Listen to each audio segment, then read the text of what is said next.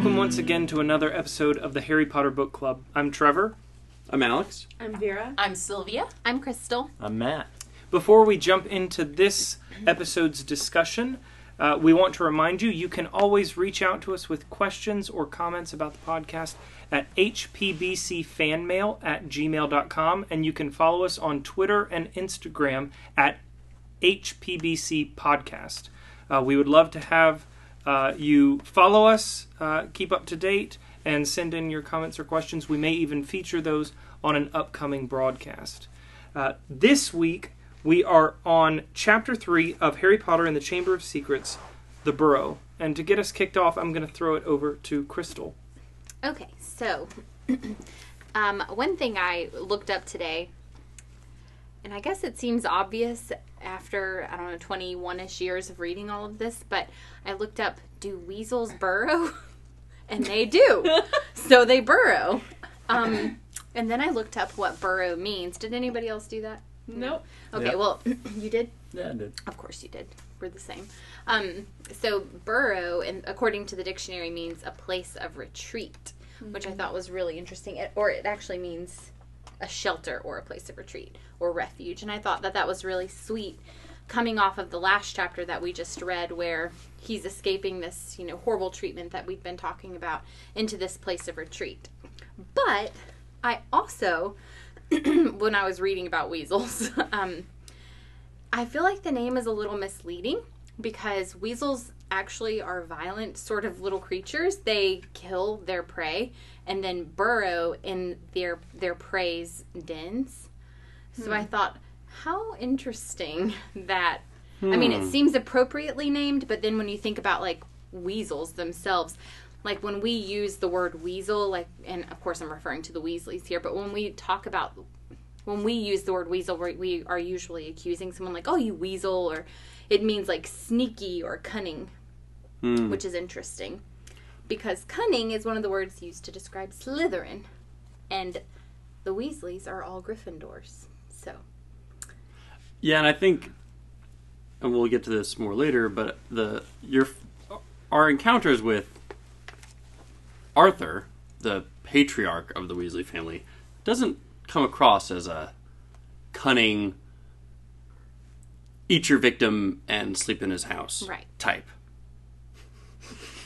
Yeah. Well, At first glance. At first glance. I mean, at first glance, at least. when I thought of a burrow, because I was going to ask this question too, was why did they name their dwelling, their house, the Burrow? I mean, like, why would they do that? Especially if it's not going to be underground. It's not underground, yeah. And I mean, it's typically, I think, used by rabbits. When you're talking about it. And then I thought, well, what connected in my mind were, like, there's a lot of children. Like, I mean, and rabbits are known for their fertility, and so they're just How funny. Yeah, that's what it made me think of. I'm with you. As we were just going on that discussion, my thought wasn't weasels, it was rabbits. Yes. Which have the connotation of innocence and, even being open to predators, being vulnerable. Good which listeners. is the... Good listeners. Okay. Huge ears. Okay, well... And do with that what you will. Yeah. But they've got this connotation of vulnerability and innocence, unlike weasels, but also there's the children and the expansive families. And I do think, though, the Burrow as a place of retreat, and I wouldn't put it past J.K. Rowling for bringing up both connotations, that it fits with the insult as well as with maybe the spirit of their family, which is it's a large family that is innocent and good, but at the same time vulnerable because of their goodness to the darkness that will eventually try to take over. I have a thought on that as well that just came to me, which is, if burrowing is connotated with underground and with retreat, later that's what they become for Muggleborns. They're very much this almost like underground railroad. Maybe that's stretching it, but they're this protected place that the vulnerable and the persecuted can go. They even have and be the safe. Order of the Phoenix. I mean, a temporary base Yeah. there is at the Burrow Yeah. even as well. So Well, and Harry is a vulnerable person who is retreating into their burrow. So even in that regard, I think that's a good point to make. I think definitely the connotation of safe haven is intentional, but easy to miss. In years and years and years of rereading this chapter, I don't know that I've ever asked myself why it's called the Burrow. Yeah. Same. It's never even crossed my mind. But I absolutely think that sense of safety fits with not only the dynamics in the plot in this book, but throughout, with the way that this home eventually is utilized. But isn't it weird that their last name is Weasley? Yeah. And even Mr. Weasley's Patronus is a weasel. And generally, your Patronus is sort of a reflection of your innermost character almost.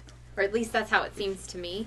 And so I looked and looked and looked online today. Are there good qualities associated with weasels? And I couldn't find any. So wizardingworld.com says, Weasels traditionally tend to be pretty sly and deceitful, but we wager this wasn't supposed to suggest the Weasley family are in any way devious, but rather that the weasel's bad reputation is undeserved. But is it? Because I didn't find any good characteristics on weasels today while searching National Geographic and all sorts of places. So, I don't know. That's interesting. Yeah, I'm not sure. What are the other Weasley Patronuses? The only one that I know of for sure is Ron's, which is a dog, a retriever, or a terrier, rather. Terrier. Which is amazing, by the way, because he's a loyal best friend, just like all dogs. And when I think of that, it literally jokes me up. But a terrier, that's very interesting, right? Because terriers are bred normally as rodent hunters. Yeah, I was going to say. What? Yeah, so like you use that a terrier. Is complex. Why does you she use pick a terrier to, like, safely, usually, kill rats, as weasels, like a ratter or other something. things that would be pests on a farm. Wow. His Patronus developed after the Scabbers incident. Man, we're just Where did we dropping just bombs go? everywhere. Wow. We went down a rabbit burrow. Yeah, we're way out in left field. Right Okay, now. I think that's really a cool thought. That perhaps he has a terrier because, in part, his best friend was a rabbit that turned out to instead be a horrific... A rat, sorry. A rat, sorry. Yes, you're right. Not a rabbit. And then turned out to be a creepy old guy murdered a bunch of people. Which he is in this chapter, I guess. So there's a segue into there. Yeah. Wow. Yeah. But we don't start in the Burrow, right? No. Yeah, definitely. Yeah, I mean, we need to back up, but Yeah, just the chapter being called the Burrow was really intriguing, I think. Yeah. Yeah, I mean, it's the first time we get to see this great place. This is basically like a second home for Harry, other than Hogwarts itself. But I would definitely like to back up to where it starts. I think in the last episode we talked a lot about the situation Harry was in, where it was basically like he was in prison. Being fed small meals, through a locked door, bars on the window. And in the beginning of this chapter, we actually get a prison break. Mm-hmm. That's kind of how it's portrayed. Mm-hmm. And I mean, I do love that. I mean, it's definitely, I felt like reading this, it's one of those stories that's going to be, we all have those in our lives where it's like, I'll remember, this story and we love telling it. And, like, this is definitely going to be one of their stories that they reminisce about later on in life. Yeah. Of course, they end up with a whole lot of those stories. Yes, they do. They really do. Like 7 books worth, really. Yeah. Like, we destroyed Voldemort together. That's a big one. Do you think... But do you remember that time I had the car? That was cool. Sorry, Alex, what were you saying? Well, do you think... I guess this sounds ridiculous now I'm saying it out loud, but it was like... I was thinking to myself... This is promising. I was thinking to myself, the stories give us these little snippets that are a cohesive narrative, all the way throughout. And if you could actually, like, get into the character's life, how much more do you think there is? Like, are we getting all of the highlights, or are we just getting the things that work so narratively well? But, like, do you think J.K. had thought through like all sorts of other things that had happened throughout the year in every book, but was like, I can't fit all this in here. It's going to get too long, or it's not really serving the purpose that I'm going for, even though, I imagined this or that incident, that this funny thing happened or this little interaction, but, that character really wasn't that essential to have, And then eventually we're left with what we have, but there was, what was left on the cutting room floor, Yeah. Yeah, I don't know. I kind of think that she is that type of writer because we get all these little snippets that are just kind of glossed over. We're like, oh, I want to hear all about that. And you know that she knows the whole story. And that's kind of what Pottermore is now, I guess, is that she keeps thinking of things that fit within the world but didn't go into the narrative. When I was actually reading through this, getting back, I guess, to the prison break here, I was thinking, I know they're just really getting into it. They didn't have time to really plan a whole lot, but, when they're getting ready to rip the bars off the windows, I'm thinking, like, why doesn't Harry have, like, some stuff, like, ready to go in case it makes a really loud noise and they need to, like, jet really quickly? And he's got a lot of gold in the bank, so maybe he can buy new equipment and supplies because it's all locked downstairs, I guess, under the... Well, they had to break the bars off to get that stuff. They did, yeah. Harry didn't know how to pick the lock. Well, no, I'm saying when they ripped the bars off. I'm thinking that it's going to make a loud noise. Apparently it doesn't. Yeah. And Hedwig does, but the Hedwig, bars don't. Yeah, the bars don't wake the Dursleys. That is surprising. I'm just saying, though, like, Harry says, my stuff is locked in the cupboard under the stairs, and Fred and George say, no problem, we can get it.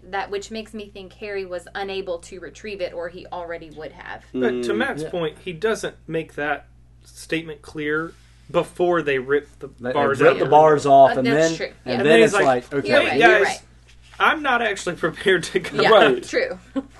Yeah, they that's rip a good off the point. bars and Ron's like, get in. And then he's like, I don't have any of my stuff. Yeah, That's true. I'm That's not a good ready. point. And also, like, Fred and George just have no problem getting out of this locked door that Harry's been trapped in, apparently. Which is interesting, I think. And they're able to unlock it with a hairpin. Well, they picked the lock, right? Yeah. Right. Yeah, I love But that. it's like, Harry has... We know in the past, like in the Sorcerer's Stone, like, Harry repaired an old alarm clock. Like, he's got some ingenuity. So, like, how did he not pick this lock? It seems... He didn't have any hairpins. I Maybe guess. he's just not... His hair is unruly, and His he leaves it morale that was way. just low. and He's he was just not depressed. mischievous It probably enough. was his morale. You're right, Sylvia. That's a good point. He was so depressed. I do also think that is a very realistic depiction, though, of the way a young boy would be responding in this. Like, just super excited. His friends are here. The car is coming. He wants to see them rip those bars off his window. He's not thinking about it. Like, oh, I gotta get packed. I gotta go. I don't know. I think that is a perfectly accurate depiction of how most people are going to respond to that. Well, he even forgets Hedwig. I'm willing. It's Hedwig. I'm willing to forgive Harry because they just kind of showed up at his window. Yeah.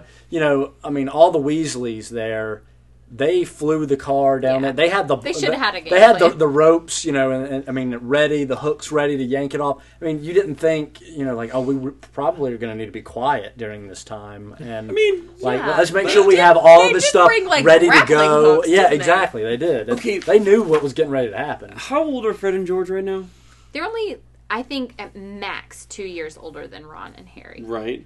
So Yeah, I think that's right. I 14? think they're 2 years 14, ahead. maybe they just had a birthday and turned 15, Yeah. maybe. In which case, they're two 15-year-old boys thinking about how to rescue a friend. They think they need grappling hooks and a flying car. Yeah. We're ready to go. Maybe they have. I mean, actually- maybe It's just also rope. some They like. just have rope. It's not a hook like in the movie. Okay, No. all right. So maybe they got rope, and then maybe Ron was like, "Oh, but what if we're hungry?" And they like grab a bunch of wizarding Snickers or something, and then like Wizarding Snickers. then they're flying off. They're so many. 15-year-old boys. They're not thinking about.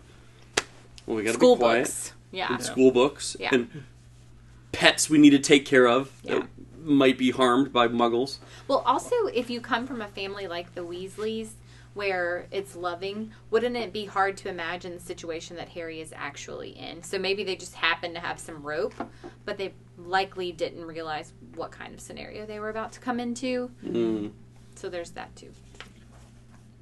Yeah. I'm just thinking, like, if I hadn't heard from a friend and then I went to find out what happened to this friend and there were locks and prison bars on the window, my reaction, I don't even know. I would not have anticipated the fact that I hadn't heard from them was because they were locked in their room being fed through a cat flap.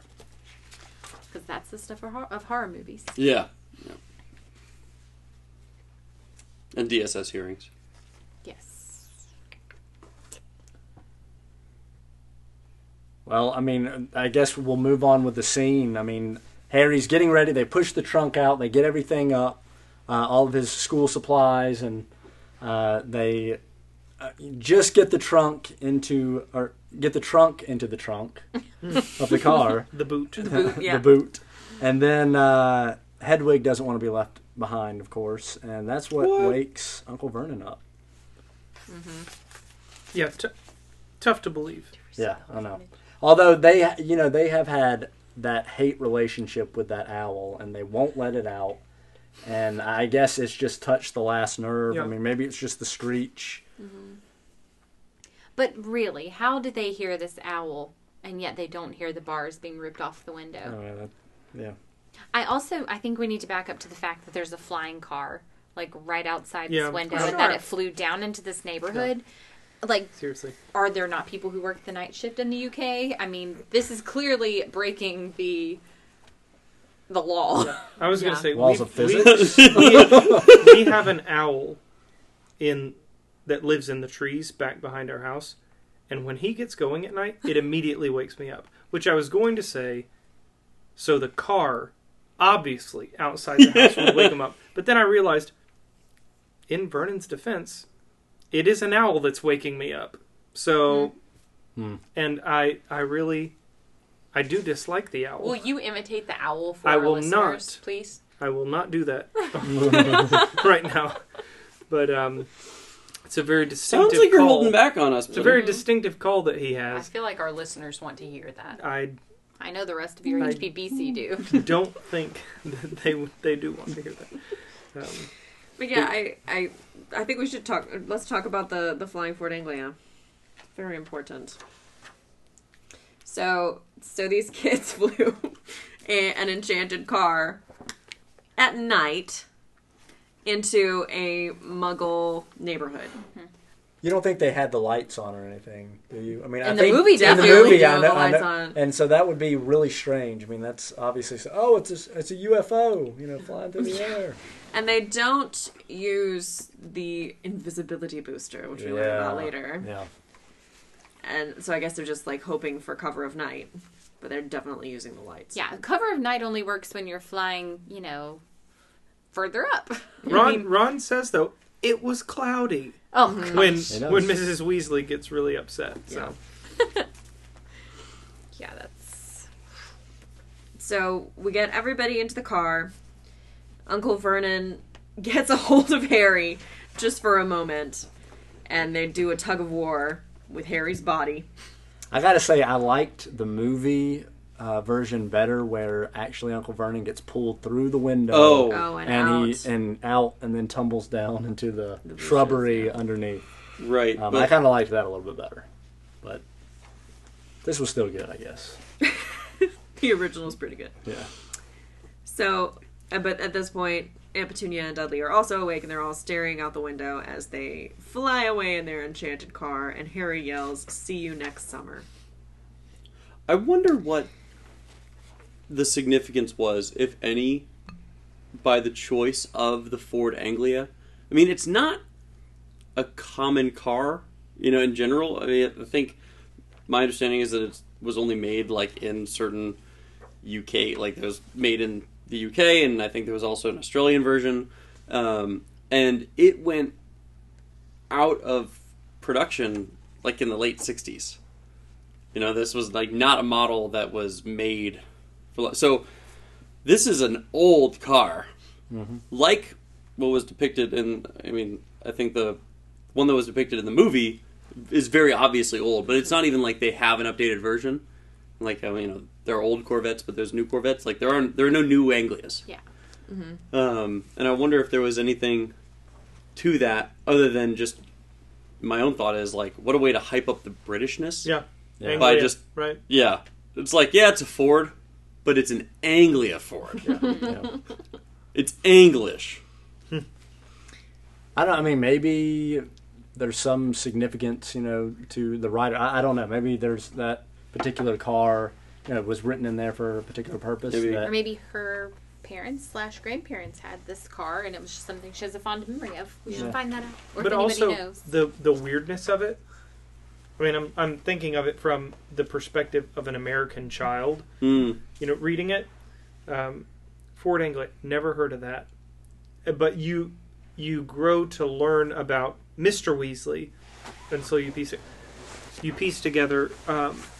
Yeah, that's the kind of car he'd have. You know, he would want one of those and then tinker away at it and make it fly. Yeah. And so in some ways, the oddity of it fits his character.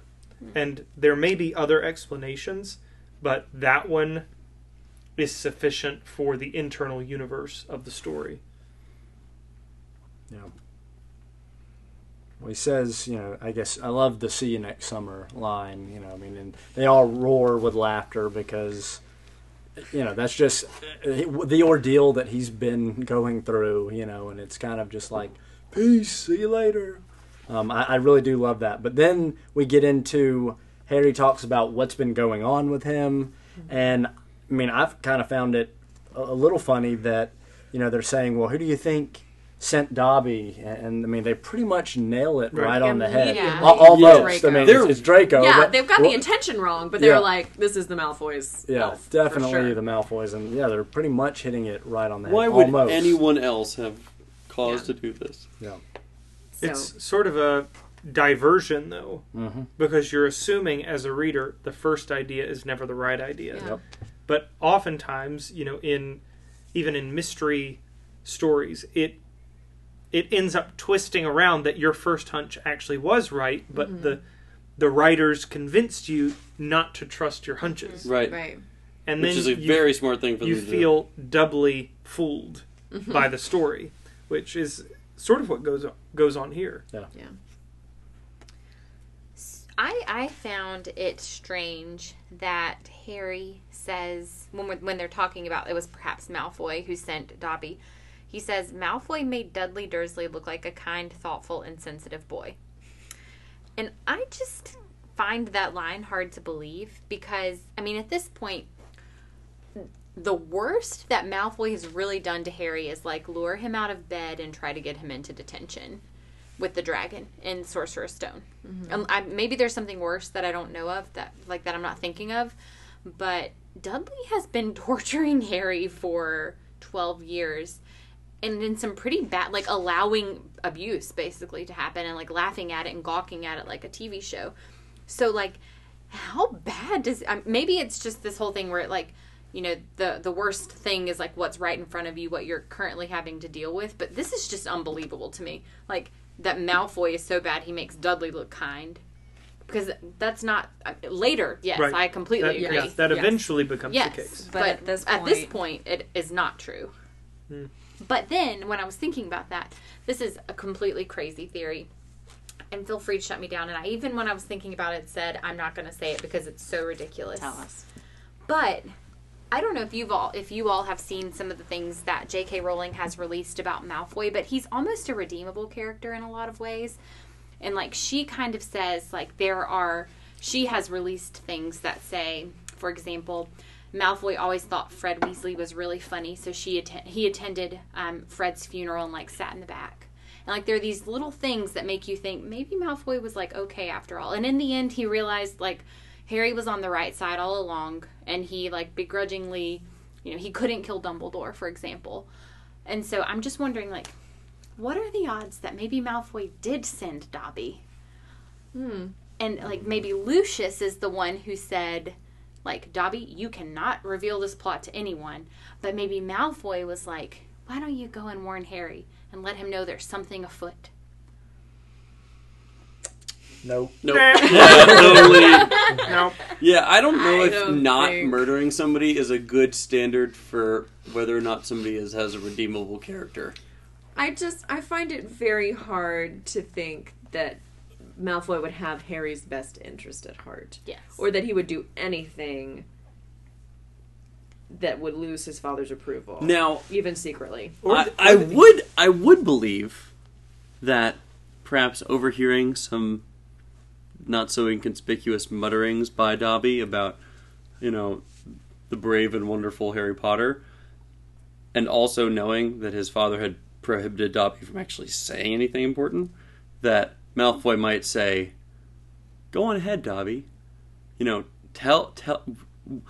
Go to Harry Potter. You can't actually say anything essential, but freak him the heck out, and maybe he'll stay away from school. And then I don't have to do with Harry Potter. I get to be Quidditch hero. And you'll have to iron your ears. And then you'll have to iron your ears. Exactly right. That And probably is more fitting with Draco's character. that to me makes more sense. That he would use this to his advantage, to manipulate Dobby's feelings of desire to help Harry, all that, and then being like, I get to watch you hurt yourself. But we don't ever get any inkling that Malfoy had any idea what was going on. Right. Yeah. That was my young thing. Malfoy. Is that there's no sense that he had any idea how serious the Riddle Diary actually was. Yeah. It's a big deal. Well, I think it's a big deal to open up the Chamber of Secrets in itself, but I mean, what's going on here is a couple levels deeper than even that. Yeah. Yeah, because don't they go with Polyjuice Potion to try to flesh it out for Malfoy? They Yeah, do. he He doesn't know. But And he even says he hopes for Hermione is the one that gets killed. So. Yeah. Yes. In Right. book He's a super 7, redeemable character. that could have been believable. But there's so much ambiguity by book 7 with when they go to Malfoy Manor. But dear listeners, we will get there down the road. Yeah, I want to love Malfoy like the same way I love Snape, because Snape is so redeemable in the end, but Malfoy, I don't know. I mean, because Cursed Child changes that, right? Right, and I've even referenced Cursed Child in regards to how she does kind of try to redeem Malfoy by saying like, Malfoy was always jealous of Harry, Ron, and Hermione's relationship, and how, Draco feels a ton of pressure from Lucius, and then his friends are not really his friends. It's a consumeristic kind of relationship. Well, they're Slytherins. They're cunning. Just kidding. Hey now. I know, sorry. Yeah, anyway, I think I just want it to be true of Malfoy, and like I said, I wasn't even going to bring it up because I talked myself out of it with all these same arguments you all are making. But I just want it to be true because I do think in the end, Malfoy loses his nerve, maybe, or he realizes that Voldemort is not the right side after all. Yes, but I think it is a journey for him to get there, and in part it's because his family loses honor in Voldemort's eyes. And you've got to think that if they didn't lose that honor, would he still be Right. That's a right good there in point. the thick Yeah. of it? Right. Probably. Although that is something that who knows when we'll finally get there. But in later books, nothing is safe in Voldemort's presence. And those who want his approval most are most vulnerable to his fickle affections. Like poor Bellatrix. But everybody is always saying the Dark Lord loves me the most. And it's almost like they're trying to convince themselves that they actually are safe with him, but the reality is nobody's safe with him because he doesn't care. And Malfoy sees that play out with his family, and the thing that he wants most from his father, approval, love, affection, his father loses from Voldemort, and I think there really is a sense of reevaluating that goes on, but even that isn't secured until I just think of that scene in the movie when he finally walks off with Narcissa, and they just leave. And that's still they turn their backs. That's the very end. Yeah, I mean, really. it's the very end, and it's only then that we see, okay, they've said there is something in the world worth more than what Voldemort's after. That gives me goosebumps. All right, so we do find out, thankfully, I mean, with the flying car, I mean, well, how did you get this flying car? And we find out that the author Weasley works for the Department of the Misuse of Muggle Artifacts. And I know, I mean, we're going to get to that part, so maybe I shouldn't bring it up. I mean, but he loves to delve into the Muggle world and take apart things. And I know in later chapters and in other books, he talks to Harry about, I mean, just really commonplace items like, what is this? And he's fascinated by them. I mean, I don't know. Does anyone want to speak to that? I just had a thought. I'm sorry. It's back to what Alex was saying about the Ford Anglia. Perhaps the reason they chose an Anglia is because it's sort of an artifact, and it is a blatant misuse of Muggle artifacts. Oh. I mean, obviously he's... So the irony of the fact that he is in charge of this and yet is misusing it. Yeah, I think Arthur's a really very ironic character because that's his whole deal. He works for the Misuse of Muggle Artifacts office, and his hobby is misusing Muggle artifacts. Yeah, and so never maliciously. He's not putting these things back out into the world like they're always having to go and rescue Muggles and wipe memories and stuff because of these dangerous magical objects. But he thinks Muggle stuff is so fun. Yeah. And he just wants to take it apart and put spells on it and put it back together again. But he even says, he picks up on the irony of it. He makes it clear when he says, yes, it could fly. But if you didn't intend for it to, right, it wouldn't be against the law. And Molly says, there's a loophole you in the wrote law. the law Right. for that loophole so Yes. that you could keep on doing this. Like, don't act like this is just, there just happens to be a loophole. You made the loophole. Right. I think this kind of one might, I guess perhaps you might call it the hypocritical bureaucrat character. Lighthearted corruption is something that's incredibly popular in modern imagination. I keep seeing it other places. I think the quintessential example of this today is Ron Swanson from Parks and Rec, because he is supposed to be this small government or quasi-anarchical libertarian. He says multiple times, I'd like to privatize the whole government. Parks should be like you walk in the park, you put in a quarter, you ride on a swing, you put in a quarter, you see a little birdie, you look at a duck, you put in a quarter. He takes it to a hilarious extreme, but it is absolutely charming. I mean, he's like fully committed to working for the government and seems to do a very good job at his job, and yet also knows all the loopholes, knows all the limits, and uses them accordingly. I think Fred says it best. If he raided our house, he'd have to put himself under arrest. That is exactly what would happen. Right, and like Ron, if you were really consistent, you wouldn't work for the government. But back to your point, Matt, how does he not know what the functions of these things are with this being his everyday job? A rubber duck, it's not complicated. You have to put in the bath and it floats. Well, I think that's the funny thing is that he just doesn't get why an object would be so simple, because everything in the magical world is whimsical and or it serves some kind of purpose and is more complex than what it seems. Yeah. And so many things in the Muggle world are just that simple. It squeaks, you put it in the bathtub. Yeah. That's all we do. And so he thinks there's got to be some deeper meaning. Yeah, but again, I gotta ask, how did he get this job? Because there's a whole lot of wizards out there, witches and wizards, that one parent is a Muggle, one parent is a wizard, and so they were obviously brought up with Muggle artifacts and brought up maybe in the Muggle world. Well, he is. Yeah, and I'm asking, how did he get this job and not somebody else that actually knows what Muggle items are? Ron says he works in the most boring department, so perhaps it's just a job I guess it's nobody really likes because he really likes it. He's fascinated. I mean, he is fascinated. He's passionate about it, and he's a compassionate person who cares about people, Yeah. regardless of Yeah. whether they're wizards or not.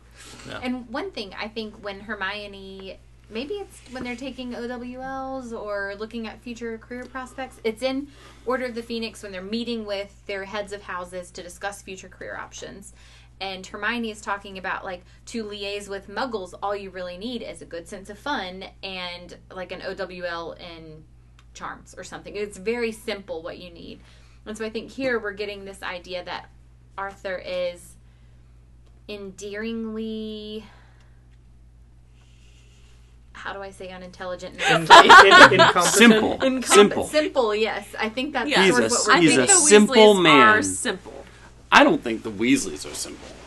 Yeah, Well, not all of them. I'm saying the parents, Molly and Arthur, are simple But folk. well, you got to say that they're not ambitious in the way that Right. like Lucius Malfoy is. I mean, it's maybe they're making a comparison between the two. Certainly, I think, especially in this book. Yeah. I mean, because simple, it can have multiple Yeah. senses. But when you get to the tail end of book 7, and Molly Weasley lets loose with a wand, it, Rowling says Harry sort of steps back and just watches. And Mrs. Weasley is a powerful, Competent. yes, witch. a competent witch. Yeah. I mean, she kills Bellatrix Yeah. and makes short work of it. Yeah. Really. So they are simple in the sense that they have different priorities. Yes. They are not ambitious in the sense that gold is everything and impressing people in line with their pureblood status is everything to them. It's not. They have other priorities, but both of them, in a certain sense, are deeply competent, even though on the outside, especially at first glance, Miss Weasley is managing a rather impoverished household by pureblood standards. And Mr. Weasley is scraping by in a job that nobody else wants. Yeah. But when the Order of the Phoenix needs somebody, it's Mr. Weasley who's guarding the prophecy, right? Yeah. I mean, he's there. And he is increasingly depicted as a man of integrity and character. He is dependable. I think just looking over the course of the whole canon, he is a good, solid person. Absolutely. But there is this sort of whimsical, incompetent professor, almost like this sort of curious person who's out of his league in certain ways, and it is endearing. Well, can we get to the first time Harry sees the Burrow? Have we arrived at that point? Have we arrived there? Okay. Well, we're pretty there. much there. I mean, well, the sun starts coming up through the trees, so I mean, it's a new bright dawn in Harry's future, I guess you could say, with the sun coming up. And Wow. yeah, thank you. I planned on that. I'd love to read just the first time. The first time. Okay. So, I mean, Harry looked out for the first time at Ron's house. It looked as though it had once been a large stone pig pen, but extra rooms had been added here and there until it was several stories high, and so crooked it looked as though it were held up by magic, which, Harry reminded himself, it probably was. 4 or 5 chimneys were perched on top of the red roof. A lopsided sign stuck in the ground near the entrance read, "The Burrow." Around the front door lay a jumble of rubber boots and a very rusty cauldron. Several fat brown chickens were pecking their way around the yard. So that's the first thing that Harry sees of what will be his home away from home, I guess you could say.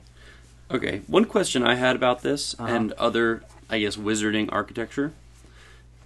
Since we know later on that essentially wizards are able to produce spaces that are physically larger on the inside than the outside, similar to Whovian Time Lord technology, then we have to believe that the way they constructed this house to look is actually the way they want it to appear to others, right? Because they could have had a tent in the ground. You could walk into it, and it would be as large a house with whatever way you would possibly want it designed to be. So this isn't an image that is forced upon them by, economic necessity or the materials at hand or whatever else it might be. They could make it appear however they want. We think. But see, we think, but it's still, I mean, the way it sounds, there's extra rooms here and there. It's kind of like it's a little hodgepodge put together. Yeah, right. It almost seems like, okay, well, we just had another son, so we've got to add on this room. We just had another son, we've got to add on this room. We just had another son, we got to add on this That's room. Exactly what happened to them. And so, like, that's kind of the way that it's made to seem. Is it's really haphazard, just added on, and of course, when you look at it, it's not structurally sound. I mean, it's crooked. And probably held together by magic, so it. So my submission is that things like the magical tents that we see later in like book 4, I feel like that kind of magic is temporary. I'm not sure about that, but that's my feeling, is that certain magic, we've heard of certain magic where the spell wears off, and something that you live in on a day-to-day basis for the entirety of your children's lives needs to probably have a more structural basis than just magic, is my thought. It does seem to be like kind of held together with magic, which that seems like the kind of thing they're like, okay, we need to renew the prop-up spells, like cleaning out the gutters. Yeah. Let's walk around the house and make sure that all our wards are good so nothing's going to fall off when the kids come home for Christmas. But yeah, I think the place itself has to be somewhat structurally sound. Another thought, when you're saying haphazard building, like you have another kid, you add a little bit more, it made me think perhaps this place is older than just this generation of Weasleys. Because that's kind of the way that everybody used to build until perhaps maybe 100 years ago. You didn't, when you were settling the frontier or whatever it was, you didn't start out thinking, well, I think I might have 5 kids eventually, so I'll just build a 5-bedroom house. Build pretty much what you could afford, which was usually the one room, and then you'd build a little bit more, and a little bit more, and a little bit more. Yeah. And that's how we see pretty much old houses being built everywhere in the entire world. Until when I was actually looking up the Burrow, I mean, I did a little bit of research myself, and I think on Harry Potter Wiki, it says that there used to be an old Tudor house there and a pig pen, but then they don't explain exactly what happened to the Tudor house. It disappeared. But I'm just curious. Sorry, Alex, you're giving me a funny look. Is there anything that you would like to say about this? What do you need to say? You're saying there was a Tudor house? There was a Tudor house. And then they built out on top of it? They built on the pig pen. They built on the pig pen. And that's one question that I actually wanted to bring up was the Tudor house is gone. Why didn't they build where the Tudor house was? Why did they decide to build on, it says, the large stone pig pen? Because it was stone. I mean, is that... Well, or... That's on the table right now. Why did they decide to build on the pig pen? Yeah, I don't know if there's a good explanation for why you'd build on the pig pen, but it sounds like then they were not the first occupants of this property. No, they weren't. In which case, maybe they were much more like the Weasels, as described earlier. They are occupying They killed the occupants of the Tudor house. Used to be there before. And I could understand why you wouldn't go back to the Tudor house if the Tudor house contains the bodies. Is Auntie Muriel on which side? Because Auntie Muriel seems like a weasel, but is she on Molly's side? Oh, I don't know. I'm not sure. We're going to need to do some research on that. No, Muriel married into the family because she married Uncle Bilius, who Ron is named after. Okay. Goodness gracious, Kristen. I know, sorry. I guess we didn't need to do research about it now. Yeah, so I really love the description of the Burrow, and I think just the feel that you get as you're reading it is just that these are people that do not care about appearances. They care about the comfort of their family, having enough room to get by, but it's not this huge, lavish area, even though they should have a lot of space. It's a big family. Yeah. And yeah, it's so lived in and cozy and messy. And the opposite of where Harry has been. Yes. Privet Drive. In every way. Which is like pristine and cold and clinical. Yeah. And yes. So I love that. And there's chickens and there's rubber boots and it's crazy. It's messy. Yeah. And in a way that I think Privet Drive and all the houses around it were almost cookie cutter, and the yards were neat and everything was in its place. And we see, I mean, oftentimes I think she does this with the Wizarding World, where things are just messy in a way that is very endearing, I think. And I think the Burrow is one of those places. Well, and Privet Drive it's clean and it's nice and pristine, but it's a facade for what's actually going on inside of the house, which is abuse and neglect. And I'm even referring to Dudley there, because I mean, you could make an argument, and Dumbledore does make an argument that he's also being abused, right? Just by their fact that they're not disciplining him. He's turning into a menace to society because of his parents' treatment of him. So anyway, I think Privet Drive is a facade where it's like it's neat and pristine and looks like somewhere you'd want to be, but you don't want to be there. Whereas the Burrow is this cozy place. There's a lot of love, and while it may not look like the nicest place, they may even refer to it as a pigsty, which I think is probably part of the reason we're getting that. It's the foil of the Dursleys. This is where you want to be. This is where there's real love and real family and where life is actually happening. Yeah. Which it's a foil of the Dursleys, which they're described, especially Dudley. He's described as a pig multiple times. You know, so it's really interesting. Yeah, that you have the Burrow that's built on an actual pig pen, or what was a pig pen, but it's something that, you know, is so endearing, or it will be a place of refuge for Harry. I don't know about you guys, but when I read that paragraph, or I hear Matt read the paragraph Beautifully. once again, really, I mean, top-notch Sultry. reading. Thank you. Jim Dale, watch out. The second edition of the audiobooks, you've got some competition. That's right. But you've got 4 or 5 chimneys, a lopsided sign, a jumble of rubber boots, a rusty cauldron, several fat brown chickens pecking around the yard. That conjures to mind very stereotypical images of rural poverty. I mean, the first thing that made me think of was J.D. Vance's Hillbilly Elegy. Yeah.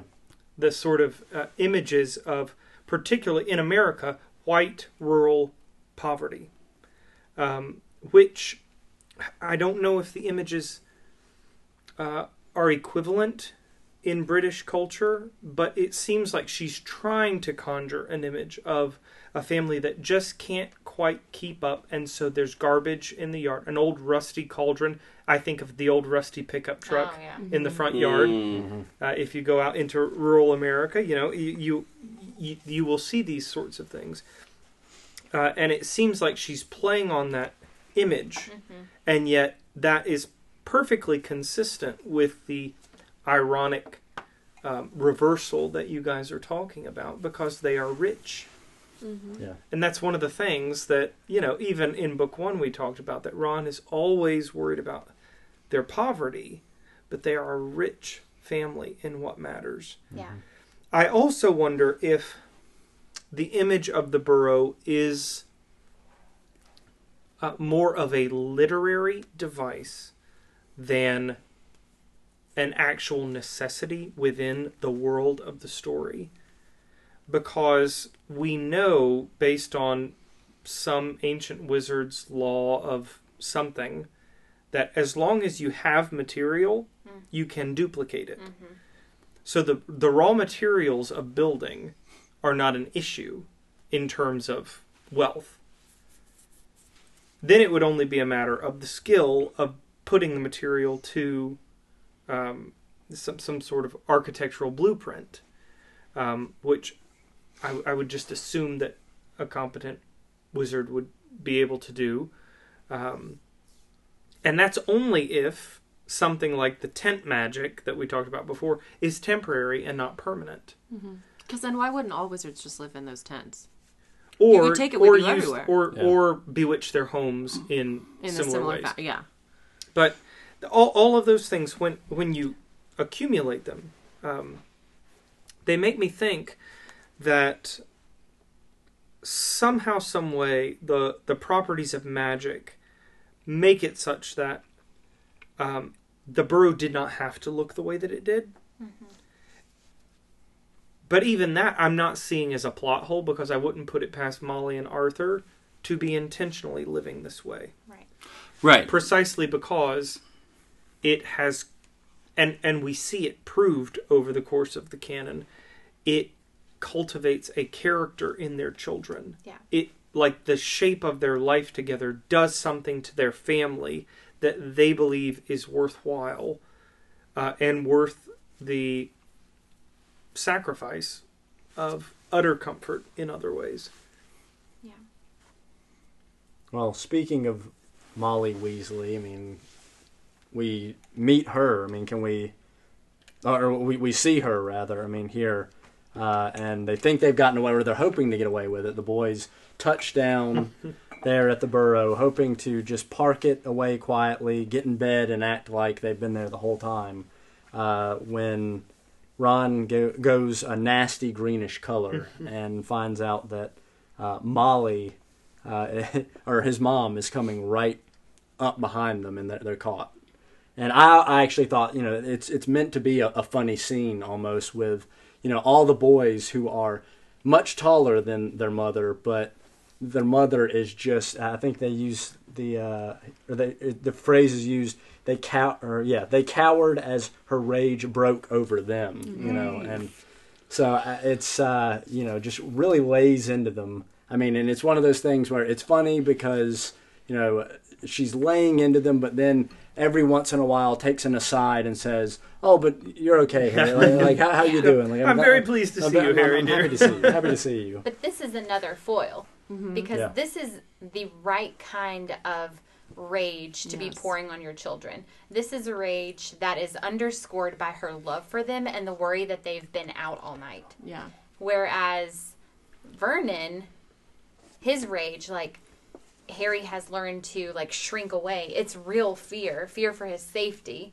And so I think that this, too, is meant to foil the Dursleys. Absolutely. And Matt took my notes. Yeah. The first thing we see at the Burrow is healthy discipline.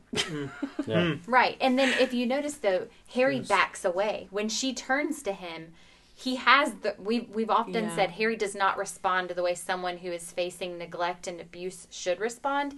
But in this scene, Harry does respond rightly. He's used to ducking out of the way of, frying pans. And when she turns to him after shouting at her sons, Harry backs away.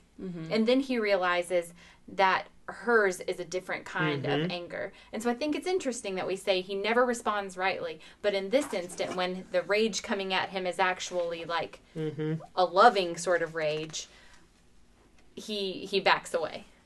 And that is the right kind of response that we would expect of someone being neglected and abused. That's a very good point. Yeah. But quickly, we learn that Molly Weasley's rage, though, is the right kind of rage. And I do think it's just so, like, what you read, Matt, about them, like, cowering. Matt always talks about, like, when he was younger, like, when his mom would spank him, like, it never hurt. It was just the, like, shame of the fact that his mom had to spank him. And I sort of get this imagery with, like, Molly Weasley. She doesn't seem the kind of woman that would, like, she probably can't inflict much pain on her children, but it's like they have learned to respond to her threats that are, like, not real threats, She, like, woe betide to you, Fred and George, if there's a single gnome left in that garden. Like, what are you going to do? Nothing. You're going to withhold, like, 4 of the 9 sausages you were going to give them for breakfast. So, again, foiling the Dursleys for sure. Yes, and the woman that had to raise Fred and George Weasley is a very strong woman indeed. But I do love, like, there are still consequences too. It's not just her yelling to break off steam. She says, And they're like, "Wow, we're so beat, Mom. We're gonna go up and sleep." No, you were not. Yeah. It was your fault. You were out all night, and Yeah. you were gonna go denome the garden. Mm-hmm. So I love that. But yeah, you did bring up, I guess, the amount of food that Yes. is given to I Harry. love And, that. yeah, I love it too. Yes. you mentioned it's a foil. I mean, he probably got, a week's worth of food that he would have gotten At the Dursleys, and he got it right there for breakfast. love at it. the Weasleys. Yeah. And, obviously, she's making a huge comparison between the two. And she softens when they say, they were starving him, Mom. Mm-hmm. And she's like, oh, nobody starves under Molly Weasley's watch. That's right. Yeah. You're 9. I think he says 9 sausages. 8 or 9 sausages. 8 or 9 sausages onto his plate. Yes. Yeah. And And then that's a she's theme. buttering his bread for him. Yes. Like, no one has ever mothered Harry. Yeah. It's just such a beautiful picture. It Like, it really almost is. makes me cry. Molly Weasley feeding him. But Yeah. that I love recurs. it. That recurs. That theme of Harry Yeah. not having a mother, even though he has his mother's eyes, and his identity is so tied in with his mother. But that plays in so many of the books, where Molly is the surrogate mom, and there is a distinctive moment in one of the books where Hugs her. they both recognize that this is exactly what's going Yeah. on. And it's always been going on, but it's almost as if they acknowledge it without words. Yeah. It really is a beautiful thing. I think it's interesting, again, to contrast the discipline. One, Molly's discipline is not at the cost of her love. Yeah. We've made that point, but it's not I am disciplining you and then withholding my affection in order to prove to you that you have done wrong. It's I am disciplining you and I continue to love you. Yeah. And in fact, that is why I am disciplining you. But also, she allows the consequences of her discipline to match the disobedience, so to speak. It's you have stayed out all night and gone off to rescue your friend without permission. So now that you want to go to bed, no, you are going to do what I already expected you to do, and you are going to feel the effects of exhaustion on your body, because that is precisely what you have set yourself up for. There's no other threat. There's no other consequence. It's no. All I'm going to do is be the vessel by which you feel the effects of your decisions, and you don't try to shortcut them. And in both of those ways, even though, the writing is in italics and all caps, and she comes across as really belligerent at first, our first description is, it was remarkable how much she looked like a saber-toothed tiger. That's the first, introduction we get to her. But her actions, her motherly instincts, we could say, are, in a sense, profoundly healthy and full of love and full of a very distinct logic about what she's allowing her sons to experience as a result of their actions. There's also something I wanted to bring up because Harry mentions that he's never been in a wizarding house before. And did anyone think the clock on the wall? I know they show it. It's pretty good in the movie. But the They've clock got on a couple of weird clocks. Yeah, they do have a couple of weird clocks. But the clock on the wall opposite him, it said, only had one hand and no numbers at all. Written around the edge were things like time to make tea, time to feed the chickens, and you're late. And that just started making me think, like...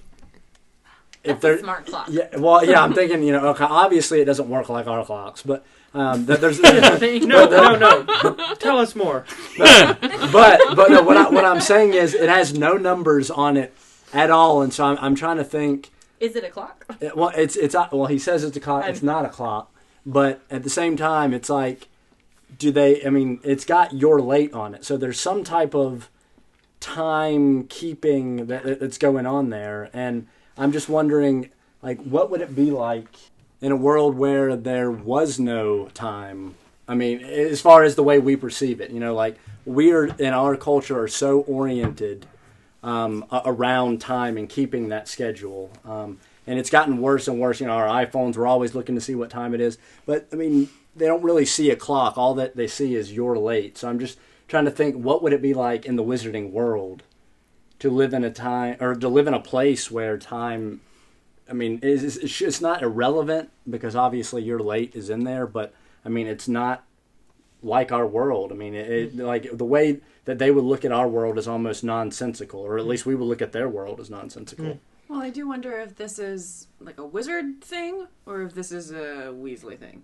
I think every watch that we see, apart from perhaps Harry's during the Triwizard Tournament, maybe, doesn't tell actual time. Like Daedalus Diggle's watch yells at him, "You're late!" and in book 7, and Dumbledore's watch has like moons and stars on it. Yeah. So everybody's watch seems to be different. But if there is no time, how can you be late? Well, there is time. If your sense of time is governed by relationships and commitments, because you're late means you have committed to something that you are supposed to be at, rather than it's 7 o'clock, do with that what you will. But then, like during the Triwizard Tournament, Harry is almost late to the lake, and Dobby wakes him up and says, "Harry, you're going to be late. You're supposed to be there at like 9:30 or something." And it's 10 till. So, like, he's looking at his watch. And then later he looks at his watch and realizes that it doesn't work anymore because he was in the lake. So clearly there is a concept of, like, being at a certain place at a certain time and being late for it. So, yeah, this seems more like a Weasley thing or an individual sort of thing. Right. Maybe it's, like, hooked up, like, kind of like our smartwatches are hooked to our phones or whatever. It's like, you're late for this appointment you had. So all the people that you listed are a little bit weird. Also, true. Daedalus Diggle is not the most normal of individuals, and Albus Dumbledore is truly bonkers. A brilliant, crazy man. So, yeah, I think this may just be kind of a whimsical...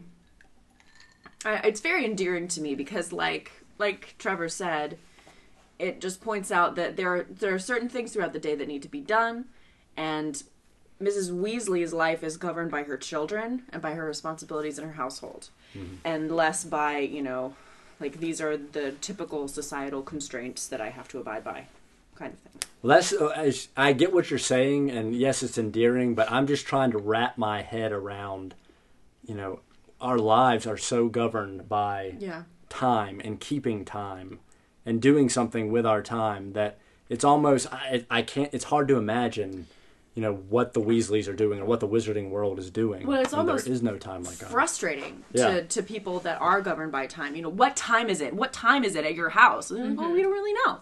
Yeah. It's time to make tea. Yeah, it's time to make tea in a little bit. But before, standardized time, this was the way societies functioned, right? Yeah.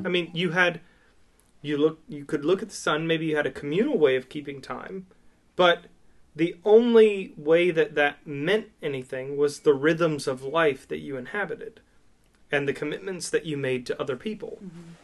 And so the fact that, the sun is at this place in the sky, means nothing except for the fact that this is when I need to be doing this in my own field or doing this in my own home, or I have a commitment to this other member of the society that, I've given my word to and we've agreed to meet and maybe do trade or speak, converse in a particular time and place.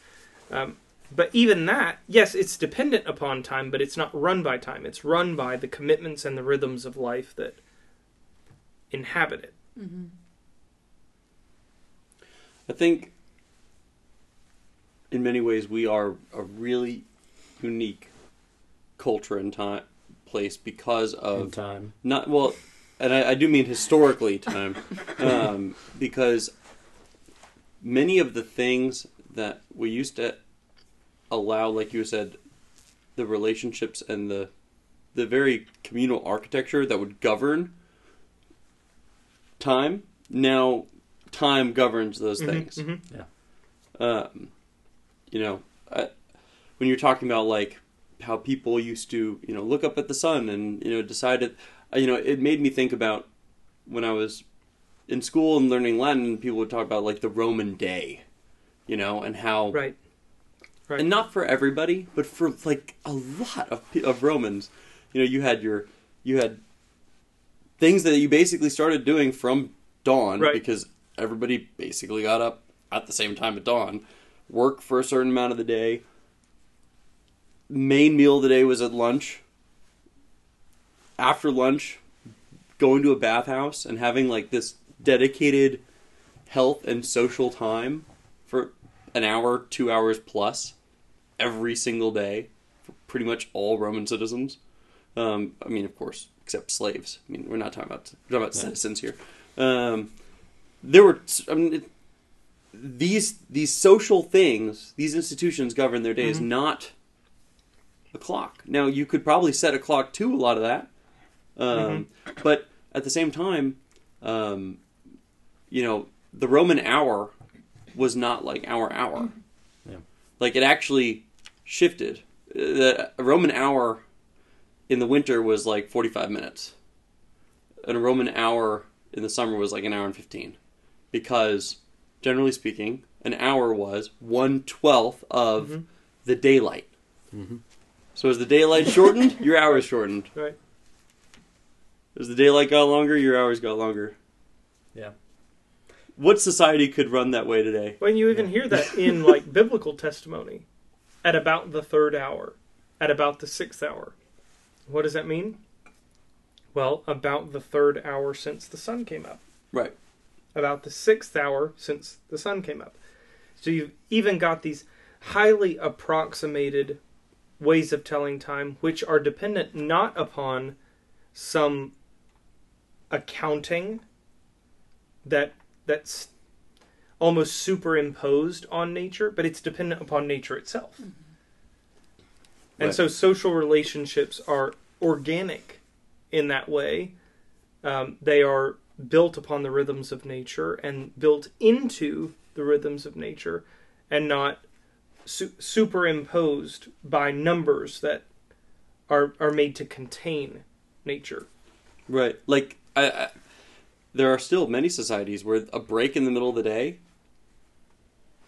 between one section of work and another section of work for an extended period of time is super common. It seems like only in this very modern period that we've decided, no, 9 to 5 is an 8-hour block, and we've justified legally that 8 hours is like a sufficient working day for a lot of people.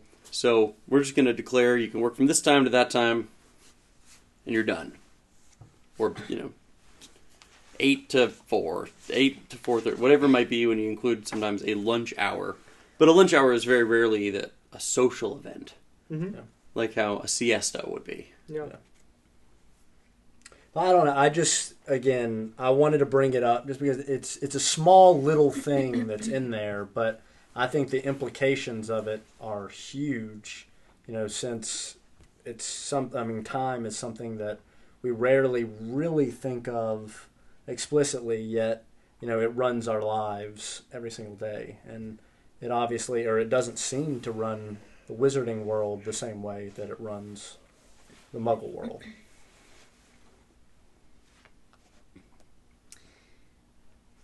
So, while we're at the breakfast table, we also see Ginny. Mm-hmm. And this is a fun sort of setup for later. You guys are going to be married. I know, so weird. Yeah. So so Super she weird.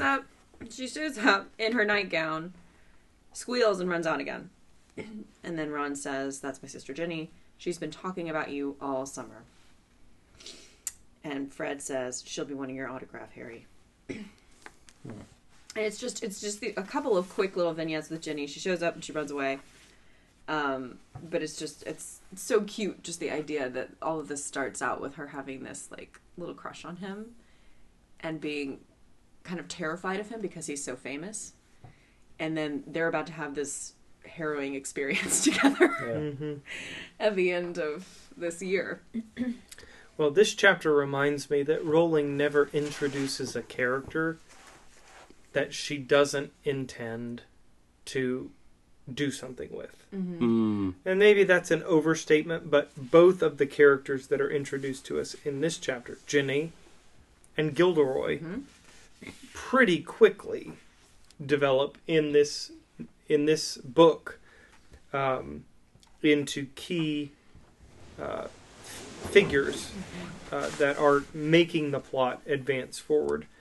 And it reminded me as I was reading, I was asking myself, I wonder what I thought the first time I heard, or read about Jenny squealing and running away. Oh, that's just Ron's sister. Or Gilderoy Lockhart's photo on his book. Oh, that's just some wizard. Yeah. But it's not. It's very intentionally being placed here. Our attention's being drawn to it. And they will figure prominently in what follows. Well, Molly asks them, like you said, their punishment is going to be because of their actions, and forces them out into the garden. Of course, Harry doesn't have to go, but Harry is fascinated at this wizarding world, wizarding house that he's never seen, so wants to go with them. They have to de-gnome the garden, which, of course, Harry kind of humorously says he thinks he knows what gnomes are, and Ron says, "Oh, you mean those fat little Santa Clauses with the fishing poles?" And he's like, "Those aren't gnomes, These are gnomes, and there are these that ain't a knife. There's these little like potato-looking creatures, I guess is how they Like angry, That ain't a no. angry potatoes. yeah, and there's get off me, and when I think about that, what differentiates a gnome between a house elf? And, I know they're different. Oh. They're different. How Oh, dare Matt. you? So many things. I realize What they do we really know? that they are completely different. But I'm saying this is a creature that is able to speak. Agreed. I'm I mean, totally and with it's you. like, wait a minute here. Yeah. Like, does this You're literally swinging them by their ankles. Oh yeah, Yeah. They're And chucking them. sentient. Not only are they sentient, they speak English. Yeah, Like they are conscious. Yeah. They're not human, but they are a species of intelligent creature that can communicate with humans in humans' chosen language. Yeah. Which, again, I can't help but read that with all of the ethnic and racial undertones that we've been pointing out from the very beginning. From episode 1 of this podcast, we've been talking about how race, ethnicity, and wizarding species, sort of plays into and figures into this story in really key ways, but often in ways that make the prejudice or oppression appear humorous. Right. And therefore forgettable.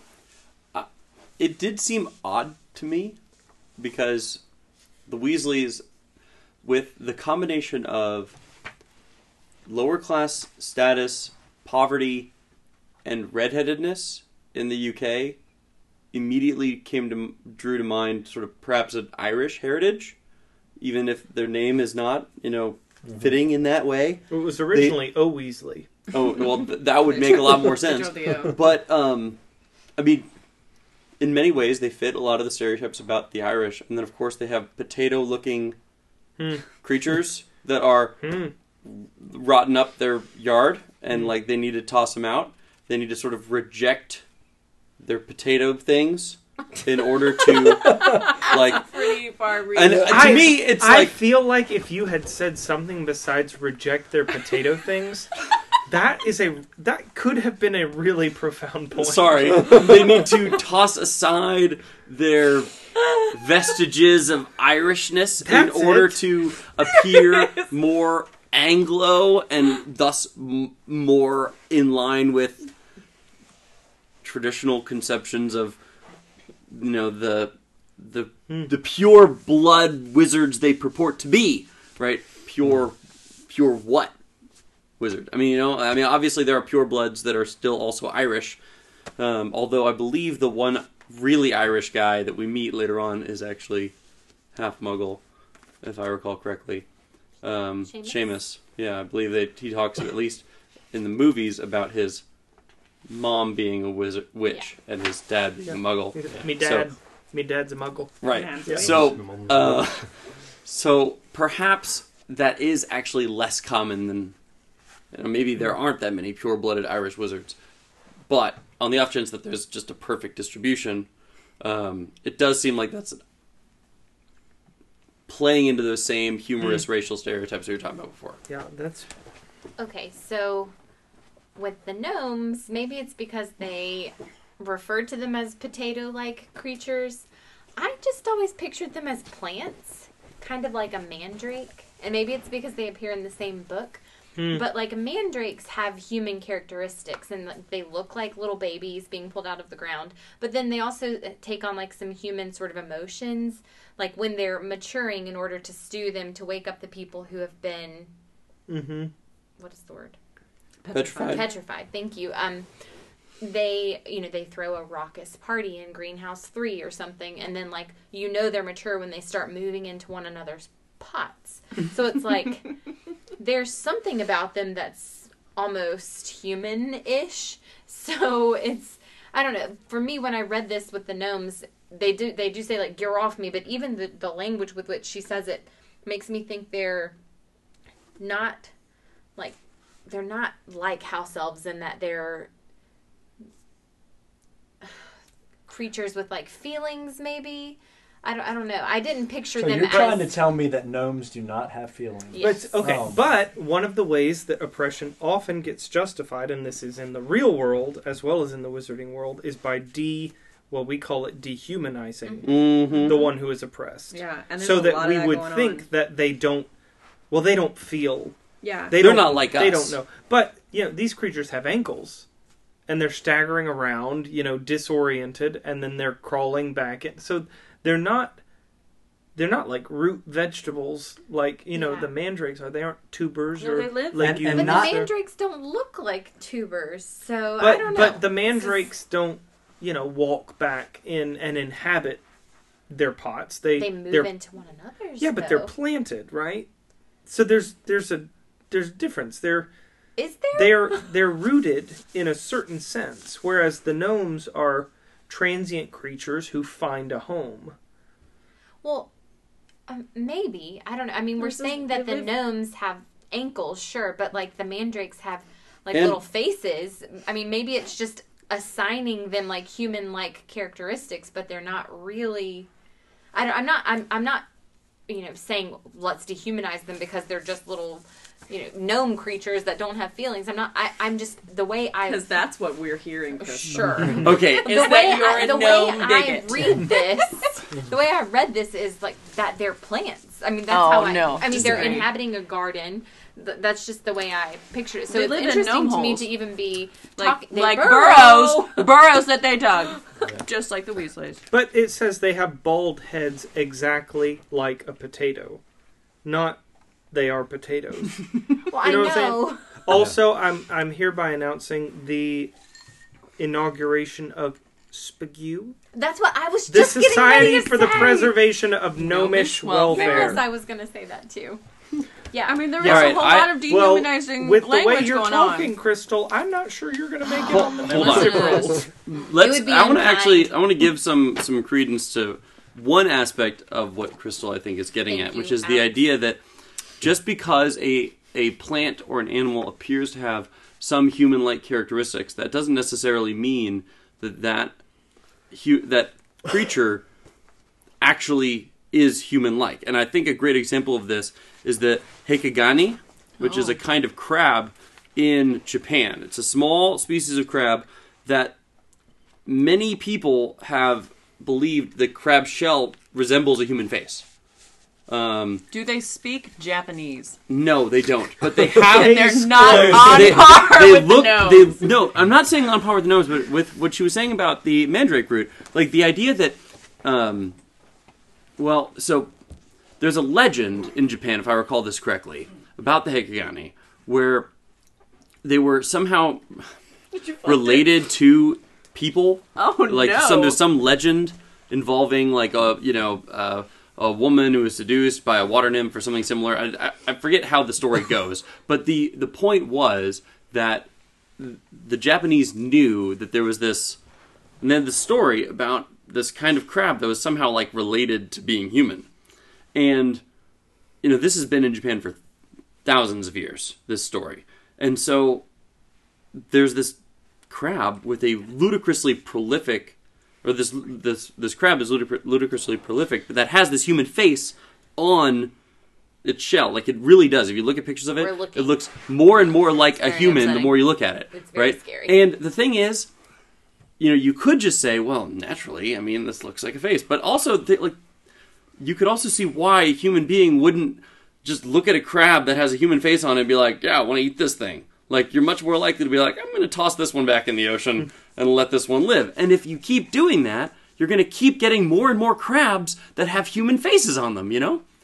It would just be essentially a kind of selective breeding. And if mandrake roots, you know, if the most potent mandrakes are already the ones that have the more human-like faces on them, then you're... Survival of the fittest. Survival of the fittest. You're going to get more and more mandrakes with human-more characteristics.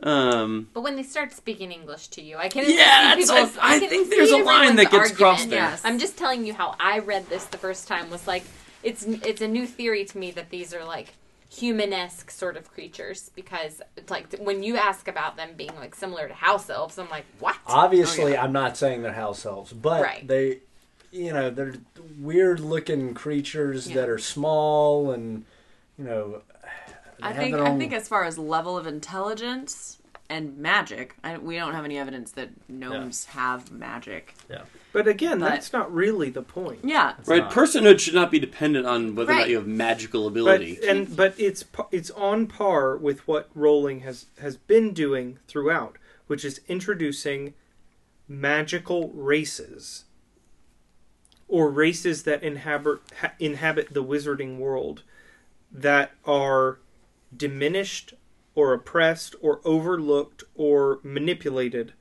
by wizards without a second thought. And that includes goblins, house elves, gnomes. Yeah. Probably even more, even in the first book and 3 chapters that we've read. Well, and not only this, but the boys, I can't remember who exactly says it, but they say that Mr. Weasley even takes it easy on them. So yeah, he's too soft. With yeah, them. he's too soft on them because he thinks they're funny. So them, like, swinging them around their heads like a lasso and chucking them, you know, out into the field, that is taking it easy on them. So I don't even want to know what the Malfoys are doing to Garden Oh, Hedge. God. Okay, so the thing is, though, I don't know that J.K. Rowling would use the Weasleys to showcase this race that is supposedly being overlooked. Like, because the Weasleys are supposed to be, like, tolerant. But Ron with elves Yeah. yeah, is... that's true. And Hagrid with other races. I don't remember. But I remember there being times in the stories where Hagrid talks about other races as if they are not on par with wizards, which is ironic because Hagrid Hagrid's himself not is not entirely Yeah. wizard. Human. Yes. Right. But yeah, so but to me it's not that it's a blight on the Weasleys so much as it's a testimony to the fact that it is totally universal in the wizarding world. And because it comes from the Weasleys, we don't question it. Right. And we've talked before in previous episodes about how Rowling will sort of smuggle in nuggets that she wants us to latch on to through characters that we trust. And so we don't question those things. Well, if that's the case, in the past we've sort of made connections between, like, house elves sort of being representative of maybe, like, the slave trade, and even the goblins being maybe representative of, like, the Jewish community. So do we have an idea of what she might be trying to draw on here? They are throwing them over the wall. So are you... I don't think only one I I don't know think of she's is, pointing like, out the Berlin. Hispanic. I think she's thinking about Irish people. The Because connection to of potato, potatoes. but also I think because of the connection between, like, the Burrow and, like, I mean, generally speaking, there's a long history of English colonization of Ireland. I mean, that's kind of the whole conflict in Northern Ireland right now. Many of the Irish, and I think this is language explicitly used by the IRA, they refer to the British as colonizers. And if we think that the Weasleys are those that have inhabited this place that have been perhaps inhabited by other people, perhaps by these gnomes before they moved in there, then it would still kind of fit along that same storyline of, well, little people that like potatoes. Yeah, I don't know. It's a stereotype for sure, but I mean... also, you've got sort of this disoriented wobbling in their walking that's a great point. As they make their way back into the space that you tried to kick them out of. This sort of almost drunken overtaking of space that was not... But there's... Okay, I'm just going to say, we recognize we may be over-reading this. Oh, absolutely. But when you've been reading these books for 20 years, and you're really interrogating the particularly ethnic and cultural dynamics that Rowling very clearly is playing with, and some of the tropes that she is very clearly depending on in order to connote her characters, it almost justifies this exercise of saying, is she playing on real-world stereotypes in order to depict these different magical races? Yeah.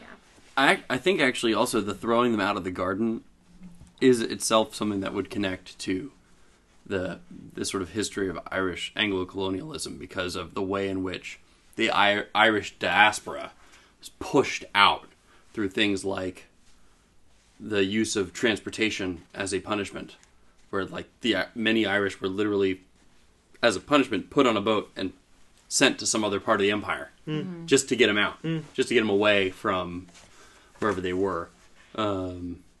Usually in Ireland, but this punishment was used in other parts of the United Kingdom as well, and then sent to the United States, Canada, Australia, New Zealand, wherever was away from, the Sceptred Isle, Albion. My only question then is, like, it seems a silly question, but are we giving Rowling too much credit too early on? I hesitate to ask that, because every time I ask it, I feel like the answer is no. She's very clearly doing what no other... still at this point, children's lit author has ever done. But if we're honest, Chamber of Secrets, I think I read it when I was in the 6th grade. These books were... even still, we didn't know that it was going to be a global phenomenon. She didn't know that she was going to be literally writing for the entire world. Was she working into her young children's literature these sorts of sophisticated racial dynamics?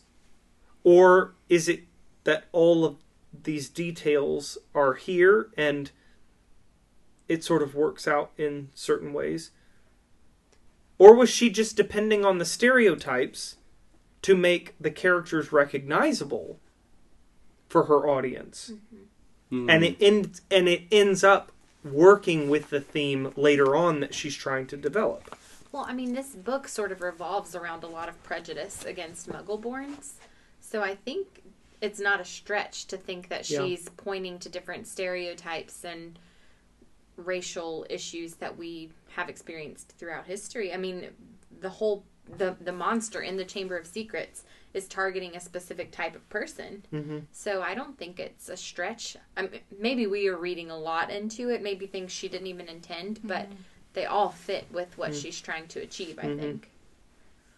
I happen to fall into, especially with this garden gnome instance, I think we are reading a little bit too far into it. I think consider your invitation to Spigue revoked. I'll have to say, when I brought this question up, I did think it is kind of weird that we have something that can actually speak to you when you're like chucking it out. But as far as like this is symbolic of the Irish being, jettisoned from the UK. I'm still not sure I'd go that far. I mean, but it fits. I mean, it's possible. I think we're making it fit. Yeah. And it's hinging on the description of the potato. I think. And again, maybe she did put that in there. I think maybe she did, but I don't. I'm not buying that she went this far into it. And I think I could be wrong here, so keep that in mind. But I think that she had already structured all 7 books when she was writing this. Yeah. So she knew where she was going. Because I've read before, for definite, I'm not unclear on this. I have read before that she knew how the books were going to end as she was writing book 1. So she had at least structured these books and knew that these racial themes were going to be huge. And we see that even in chapter 1. We've in our inaugural episode, we talked about the details in chapter 1 of book 1 that only make sense in light of, multiple books down the line. So, yeah. Again, that's why I say I hesitate to ask, was she doing it on purpose? Because I do think, and even hearing you talk about that, is reminding me that these themes are very much in the forefront of her mind. The Ministry of Magic becomes Nazi Germany. That is what it is. Yeah. And she's hinting all along the way at the racial animus that is boiling underneath the surface of wizarding society. But, I think I've confessed this to you all before. It took me many books in before I realized, oh my gosh, that is what this series is about. Yeah. This series is about pureblood versus Muggleborns. I always thought, okay, that's just a sub-theme that some of these jerks are, really concerned with. But the fun, it's all about magic, and all the different villains that are showing up, and they're all Voldemort. But no, it's united by very much racial themes that are going along the contours of Nazi Germany. And if that was in her mind, then I don't think we can discount. Maybe all of the details we're pressing are a stretch, but the fact that gnomes are being abused, it totally fits with what she's doing. Yeah. Unless she intended them just to be root vegetables. Yeah. In which case, I think it was a strategic error to allow them to speak. I think it was a strategic error then for her to allow them to speak. Speaking things, I think, necessarily take on personhood. I don't think if you think about it, though, even if they didn't speak, if we were picturing an animal here, like a dog, would this be acceptable? No, never. No. But when I read this the first time, I did not have a problem with this scene. And maybe that says something about my own inherent bias that I'm unsure of. I don't think so. But I thought that these were vegetables that just happened to make little noises that sounded like get off of me. And walk around. Yes. Okay. The twins also teach them swear words at some point. Yeah. So they can learn. So maybe they're more like parrots. Gosh. Yeah, they feel more like parrots intelligence-wise. Yeah. Obviously not. I don't know if they can respond and say things like "get off of me" and then can be taught swear words. I think. Yeah, well, you can teach parrots words. Yes, but a parrot. Parrot's not. Yeah, it's not deploying language for its own purposes. Right. True. It's not reactionary in its language. Grab it, get off of me. This sounds much more like defense language. A child or a toddler might say, "Get off of me." Or repeat a word it may not totally understand, but it also knows it can get something by saying certain words. Yeah. I think you guys are forgetting about the movie Polly, where the talking parrot is in there. And I think you're forgetting about the Nick Jr. series David the Gnome. Oh my goodness. All right? Wow, this is too deep. All right, we need to wrap this stuff up. We're going a little long here. That sounds good. Yeah, let's get to the very end where We see Ron's room. he takes Harry up to Ron's room, and it's covered in every Chudley point. croutons. Yeah, in orange. The what? Chudley cannon. Did you Yes. say croutons? One of the two. Definitely not crouton. It's cannons for sure. So it's a very orange room, which is fun because Ron's a very orange person, Yeah. and Yeah. and he also is a comic book reader, which is fun. I like the idea of a wizarding comic. That features muggles. Which Yeah, is awesome. The Adventures of Martin Miggs, the Mad Muggle, with lots of alliteration. Which is very... The thing I think I like most about this scene is Harry, the entire time since they've arrived at the Burrow, keeps saying remarks like it's a bit small, or it's Harry doesn't say I'm this. sorry, Ron says them. I'm sorry, I misspoke. Ron keeps saying things like, "Oh, it's a bit small," or "It's not much," but then then Harry is quick to say, "Oh, this is, the greatest thing I've ever seen. This is the best house I've ever seen." And I mean, this is how this chapter ends. With this is Harry's new home away from home, and Ron says, I mean, this is his room, and says, it's a bit small, and he explains that the ghoul is in the attic, and he's always banging on the pipes and groaning, and then, Harry with a big grin says, "This is the best house I have ever been in." This line, though, that Ron says, he says, it's a bit small, not like that room you had with the Muggles, is so revealing of Ron's heart, though. Because he rescued Harry from a room, it was bigger than his own, but it had bars on the window. Yeah, and it was locked from the outside. Right. And all Ron can see is it's bigger and better than what I have. And it's something, Ron is so jealous of this. It's a theme, and Ron's, up until book 7 when he destroys the Horcrux, it's like Ron cannot get, he cannot get over that Harry has more than him. Yeah. And it's so beautiful that in this moment, Harry says, "This is the best house I've ever been in." But it's not even that Harry has more than him, right? Because Harry doesn't have more than him. No. Yeah. And even with the Horcrux, he sees Harry and Hermione, And that's not a thing. and it's not a thing. Yeah. It's never been a Ron thing. and Hermione are a thing, but he can't see what he has for his fear of what Harry might have that is more than him. I think that's a really great observation. But is it also, playing into that, and I know it's not necessarily pointed out here, but he is also the youngest brother out of them all. He's the baby. Other than Ginny, he's the youngest brother, so he feels like he has to compete with his brothers who are prefects and doing all kinds of great things in the wizarding world, and I think that also plays into it. How do you think he got this impression? Ron? I'm thinking Of what? That Harry's better than him? no, that what he has is very little. Like, it does seem like, we know, we're told all the time that the Weasleys are very poor. Okay. Yet, clearly they don't want for food. Clearly they don't want for medical care, as we've seen later on. Clearly they go to the same extraordinarily prestigious school. Where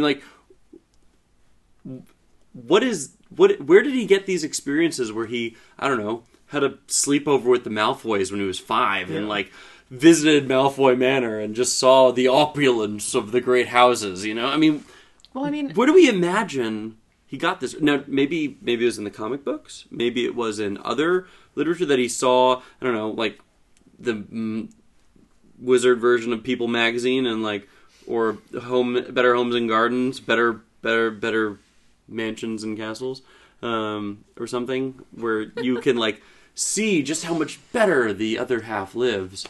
But it just doesn't seem like the Weasleys are like that. They don't seem like they're the kind of family that really envies having what the richer families do. So why does Ron? Well, I was going to say, I think you're wrong in that. they do kind of envy, or at least we see it in a couple instances. One is Ron, like he's very insecure. Another is Percy, which we haven't really gotten into, but he's embarrassed of where he comes from as well.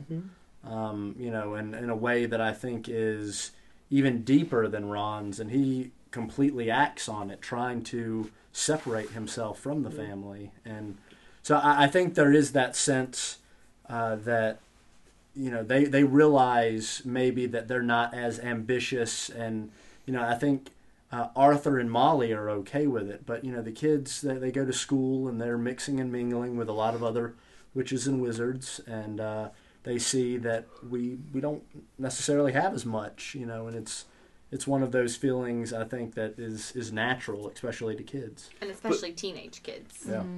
Yeah. Perhaps I guess I just don't have a good sense of what it is they don't have. Like, really? Yeah. Compared to these other kids? Well, Ron has a lot of hand-me-downs. Yeah. So, that's one thing. With these magical objects, they can't afford new or good items. So, he ends up having that wand that's spellotaped for a long time. It was an old wand. He's got this dirty gray rat that was a hand-me-down also. Dress robes to the Yule Ball. Yeah, his dress robes. All of these different things we see him in that he's terribly embarrassed to be around his classmates having, but his parents can't afford to get him something better. And or he functional. did just spend the entire first year at Hogwarts being tortured by Malfoy about not having money. Yeah, because their fathers know each other, and his father is already picked on by Lucius. But Arthur knows who he is, and what he is, and he doesn't let it get to him. Ron hasn't really found himself yet. He's a kid getting ready to go through puberty. Yeah. And, just wants to fit in. And now his best friend is the most famous person in the wizarding world. And so throughout the entire series, we're going to see these feelings of inadequacy from Ron because he cannot ever live up to Harry Potter's hype. And he's always, going to be the guy behind Harry. Sidekick. Yeah. Yeah. And I feel like Ron's thing that he craves is not necessarily money, it's recognition. And money, I think, is what he believes is the vessel to get him that recognition. And I think that just stems from having 6 older brothers, or 5 older brothers. Yeah, 5 older brothers, all of whom have done something that, people either really like them because they're funny, or they're off, with dragons, or breaking curses for Gringotts, whatever it is. They've all got this thing. And then I think in book 7, when he has been, tortured sort of by the Horcrux that he's wearing, the locket, Voldemort's tormenting him, and he says something like, least loved by the mother who craved a daughter. So there's also this thing where he was like the last boy before they finally got what they wanted, which was the girl. And so it's like there's this whole middle child syndrome thing too, and he feels very unloved. And then Harry comes in and sort of also takes some of his mother's affection. So while Harry's his best friend, he has to share that affection. And there are just so many things there wrapped up in it. And so money just seems to be the thing he believes will actually get him what he really wants, which is recognition. When we know that, because the Mirror of Erised showed it to us. Yeah. And if I'm not mistaken, it was Ron shaking hands, right? With Dumbledore winning the House Cup. Well, Something like, he was a prefect. no, he's a prefect. He's head boy and Quidditch captain. Yeah. And And shaking it's- hands It's with Harry Dumbledore. shaking hands with Dumbledore. I won the House Cup that he Okay. lies about in the Yeah. in the chamber Okay. at the end Well, of book 1. But even still, it's in the Mirror of Erised. It's recognition. It's Yeah. it's he has succeeded. He has become He is something. chosen. He's He's Good become. choice of he has words. become something. Again, we're given insight into his character so early on. It's easy to dismiss it, because book 1 is so frivolous and lighthearted and whimsical and childish. But so much is revealed about who he is. Well, that's brought us to page 41 of my copy, which is the last page of this chapter. The next chapter, chapter 4, will be At Flourish and Blots, where we will meet some new characters and see some more plot points developing. Until then, you can reach us, dear listeners, at hpbcfanmail@gmail.com. You can follow us on Twitter or Instagram at HPBC Podcast. And until next time, Mischief managed.